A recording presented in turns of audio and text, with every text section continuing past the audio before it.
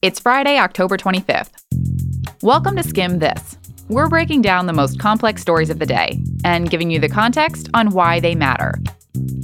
This week, the impeachment inquiry into the president took a turn. Lawmakers heard from more witnesses, and Republicans tried to break it all up.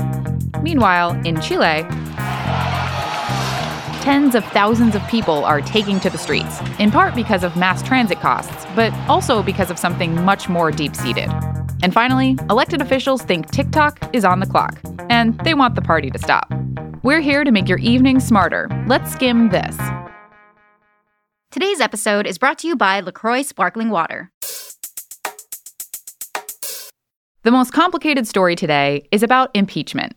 We haven't talked about the I word at all this week, but basically, Democrats are continuing to call witnesses as part of their impeachment inquiry into the president. And a lot's gone down as Republican lawmakers are trying out new ways to get in the way. So today, we'll look at the big things we learned from this week's depositions, how Republicans are responding, and what the White House is doing about it. Let's start with the two big depositions heard by lawmakers this week. On Tuesday, they heard from acting Ukraine Ambassador Bill Taylor. And on Wednesday, they heard from Deputy Assistant Secretary of Defense Laura Cooper, both behind closed doors. Taylor is a longtime diplomat who became acting ambassador to Ukraine last spring. He spoke to lawmakers for nearly 10 hours on Tuesday, and many are saying his testimony is the smoking gun in this inquiry. See, Dems have been trying to figure out whether President Trump withheld military aid to Ukraine in exchange for investigating former VP Joe Biden. In other, more Latin words, a quid pro quo, which would be a no-no. Taylor basically gave Dems the thumbs up this week. He testified that he was told that President Trump wanted to withhold military aid to Ukraine until the country publicly announced an investigation into Biden. Dem lawmakers are saying, yeah, that's huge. The White House is saying, that's hearsay. Okay, then there was Laura Cooper. She's like the Pentagon's point person on all things Ukraine, Russia, and Eastern Europe. Lawmakers said she explained how the way the U.S. distributed foreign aid to Ukraine was out of the ordinary. But the big news from Cooper's testimony wasn't what she said. It was about what else went on in the room where it happened.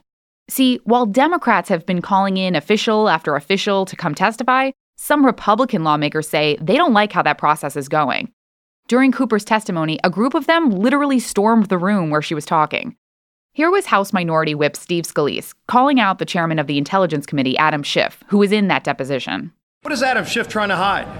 I think that's a question so many people have, so many of my colleagues have, so many people in the press should have, is through those hidden, closed doors over there, Adam Schiff is trying to impeach a president of the United States behind closed doors.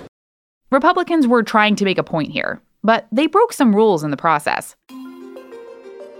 Because that room that they stormed was like a super tricked-out conference room. Fun fact, it's called a SCIF, short for Sensitive Compartmented Information Facility.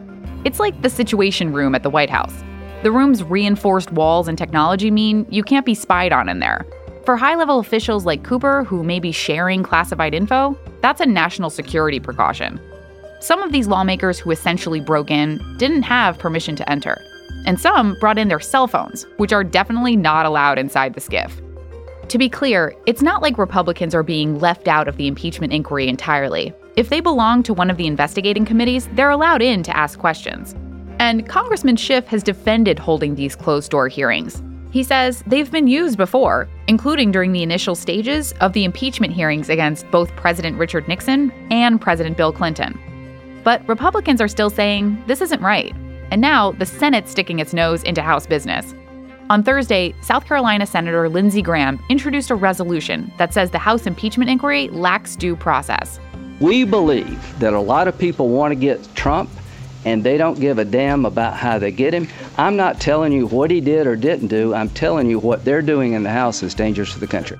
Graham's trying to keep the focus on Dems' impeachment inquiry strategy. And now the White House is trying to figure out its own strategy.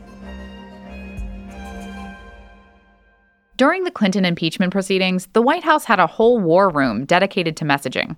The Trump White House doesn't have that. Insiders say they're still figuring it out.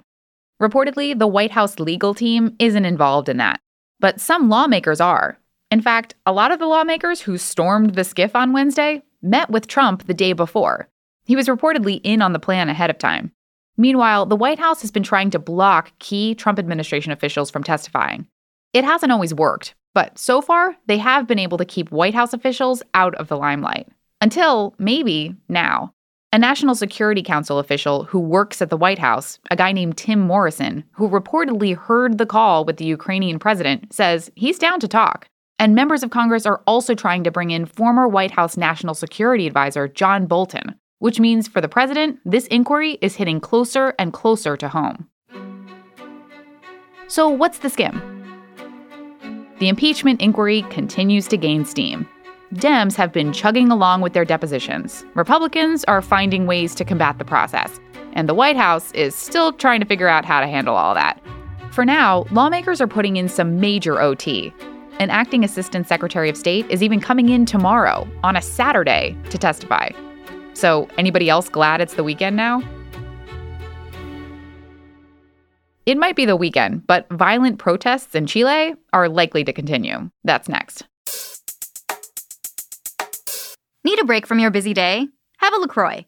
Made only with flavor ingredients certified as natural, each LaCroix product is vegan, gluten-free, Whole30, non-GMO, and produced without a BPA liner. LaCroix is also environmentally friendly, and all LaCroix cans are perpetually sustainable and recyclable. You can join the LaCroix community on social at @LaCroix Water. For more information and a full list of retailers, visit lacroixwater.com. This week, tens of thousands of people in the South American nation of Chile have hit the streets in protest. The police and military have been out in full force, apparently to try to restore law and order, but that hasn't worked. In the meantime, at least 18 people have died, and the United Nations is now sending investigators to look into possible human rights violations against the demonstrators.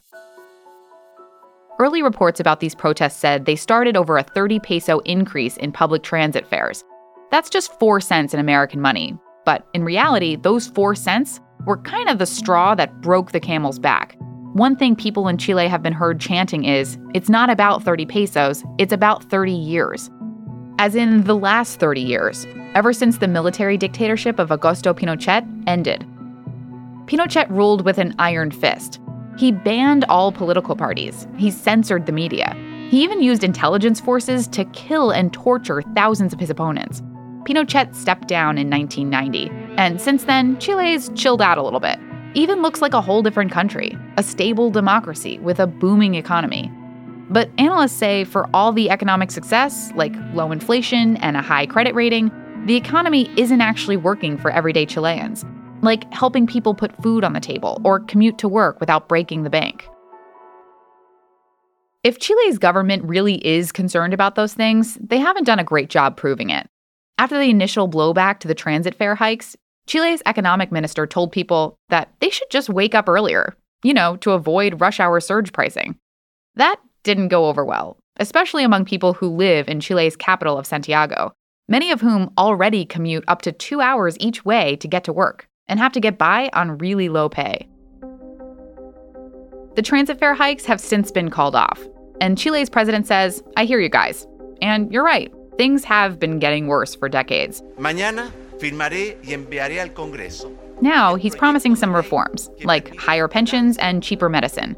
But it's unclear if that'll help at this point, because now Chile's police and military have been acting out, arresting thousands of people and even shooting at unarmed protesters, among other things. Not exactly the kind of thing that screams, don't worry, we've got your back. Promise.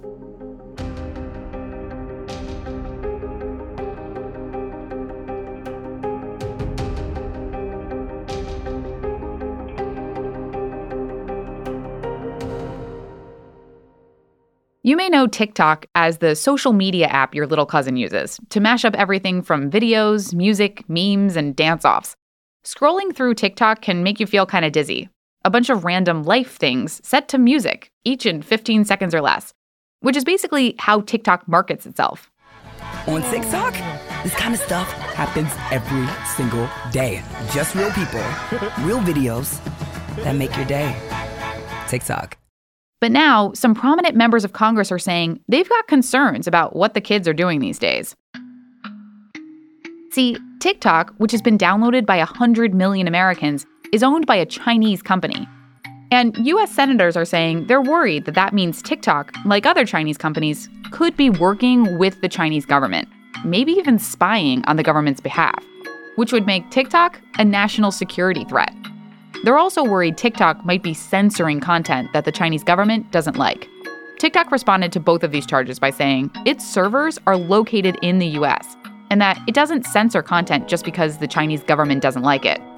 Now, some users are reportedly uploading videos this week in support of pro-democracy demonstrators in Hong Kong, in part as a test to see if the free app really does stand up for free speech. We'll be keeping an eye out too. TikTok.